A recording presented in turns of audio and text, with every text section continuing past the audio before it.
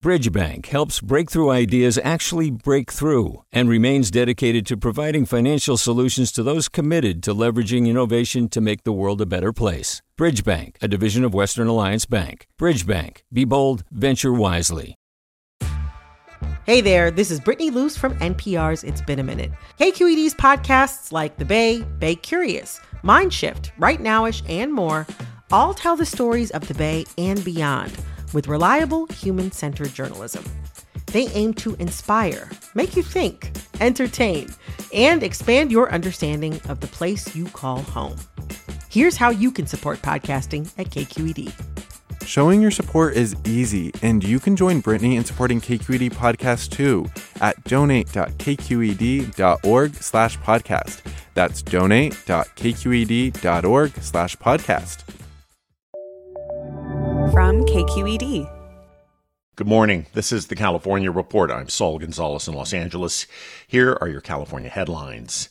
In Riverside County this morning, firefighters continue to battle the Highland Fire, which as of last report has burned nearly 2,500 acres in a sparsely populated rural area of the county. The blaze has also destroyed or damaged 9 structures. Maggie Klein de la Rosa is with CAL FIRE in Riverside. We do have adequate resources with engines and hand crews that are here and that are still coming. We just ask that the public please remain vigilant. If you received an evacuation order, please leave. About 4,000 people are under evacuation orders. Negotiators for the Actors Union, SAG-AFTRA, and studios will meet today to try to resolve the strike by film and television actors, which is now in its 111th day. Trade publication Variety reports that talks held yesterday were productive, and both sides are projecting cautious optimism, but producers are warning this week is critical to salvaging partial seasons of scripted network TV shows. Meanwhile, SAG-AFTRA will hold what it's calling a unity picket event today at Disney headquarters in Burbank. In Fresno, the union representing teachers in the public school district have reached a deal for a new contract. That averts a strike that was scheduled to begin today. From Fresno, KVPR's Rachel Livenall reports. Cheers erupted at the steps of Fresno High School as the district and the teachers union shook hands over a new teacher contract. The agreement was reached after nearly a year of negotiations, and just as teachers were preparing to leave the classroom and go on strike. The agreement reached Tuesday averted the work stoppage, which would have been the first time this happened in the district in more than 40 years. Fresno Unified is also the state's 3rd largest school district. Manuel Bonilla, the president of the Teachers Association, celebrated the new agreement. And change doesn't happen overnight. But today we've laid a groundwork for a transformation to improve the lives of over 70,000 students in our community. The new agreement includes class size reductions, competitive teacher salaries, and investments into social and emotional support for students. School officials plan to get to work on fulfilling those agreements as soon as next week. For the California Report, I'm Rachel Livenall. Hi, it's Terry Gross, the host of Fresh Air. We bring you in-depth, long-form interviews with actors, directors, musicians, authors, journalists, and more. Listen to our Peabody Award-winning Fresh Air podcast from WHYY and NPR. Hey, it's Avery Trufelman, host of Articles of Interest. And I've got to say, I've been a fan of KQED ever since I was a little kid, and I would come out to San Francisco to visit my grandma. It was just what we'd always turn on every time we got in the car, every time we were making dinner and turning on the radio. It was always KQED.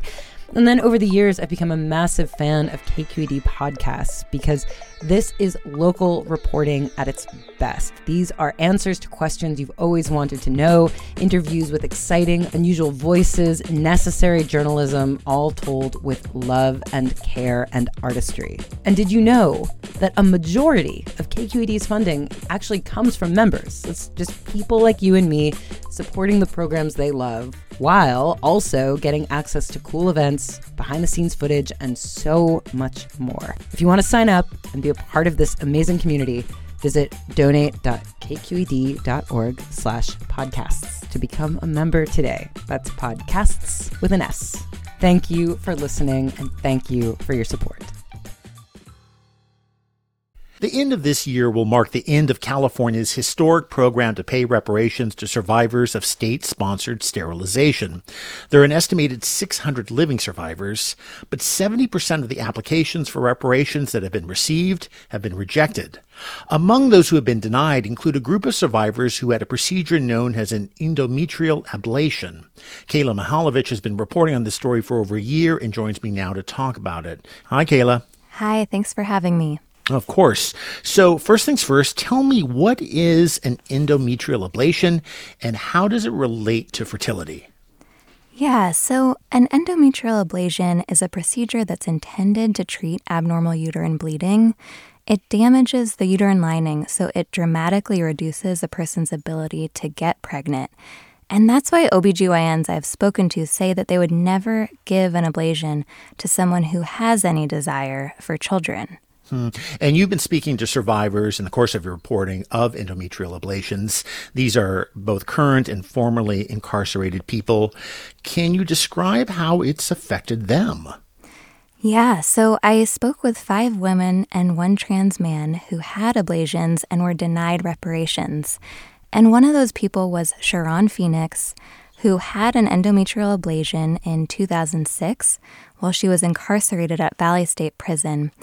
And the doctor who ordered the ablation told her that she had fibroids and the procedure would stop her heavy bleeding. Sharon says that she did not give informed consent for this procedure. She had no idea that it would make pregnancy unlikely. She applied for reparations and she was denied, and she appealed that decision, and that was denied too. So she submitted a second application and appeal, and both of those were denied again. You dehumanized me. You took my body. You did what you wanted to do to it. Like, how dare you think that it was okay for you not to tell me what you were doing to me? And how dare you later on tell me that I don't deserve to be one of the ones that get reparations for it? You're wrong. So, Kayla, why is the Compensation Board refusing to give reparations to people who've had ablations? The legislation intentionally did not define sterilization because the people who wrote the law knew that they would not be able to capture all of the ways in which unethical physicians were using procedures to limit an incarcerated person's fertility. And in fact, medical experts say that many treatments can profoundly impact a person's fertility, so the law's drafters left it really broad. And in Sharon's denial letter, the Compensation Board said that because legislators didn't actually define sterilization, they used a law dictionary definition, which called it the permanent inability to produce offspring.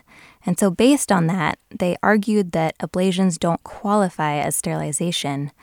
But like I said before, I spoke with 5 doctors who all said that they would never perform an ablation on someone who has any desire for children. So what's next for people like Sharon and others who've had coercive ablations? So Sharon and another formerly incarcerated woman who received an ablation are filing a petition in state courts next week in the hope that the Compensation Board's decision will be overturned. And their attorney told me that filing this petition is a really important step because the Compensation Board's denials are arbitrary and they're not based on law or science. All right. We have been speaking to Kayla Mihalovich.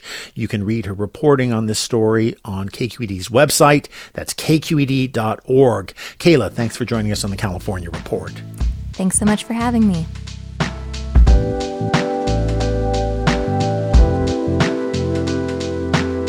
And that is this edition of the California Report for Wednesday, November 1st. Yes, November 1st already.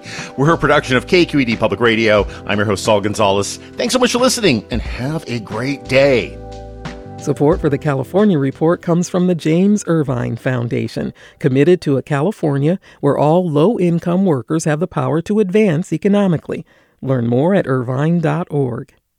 Hint: fruit-infused water with no sugar or diet sweeteners with more than 25 flavors including watermelon and pineapple, in stores or delivered from hintwater.com. And Eric and Wendy Schmidt, whose philanthropy includes Schmidt Ocean Institute, advancing the frontiers of ocean science, exploration, and discovery, on the web at schmidtocean.org. Hi, I'm Sasha Coca, host of the California Report magazine. Every week, we bring you stories about what connects us in the giant, diverse Golden State. Because what happens in California changes the world. I love this place. We were once seen as like the place to be, California. The land of milk and honey. That's where you go to Sunshine State, but we just have challenges right now. KQED's California Report magazine. New episodes drop every Friday, wherever you get your podcasts. Hi there, I'm Rand Abdel Fattah from Throughline.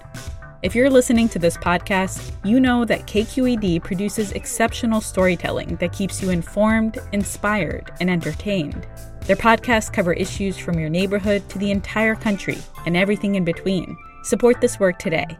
You can help us continue to bring quality podcasts to your ears. Just head to donate.kqed.org/podcast. That's donate.kqed.org/podcast.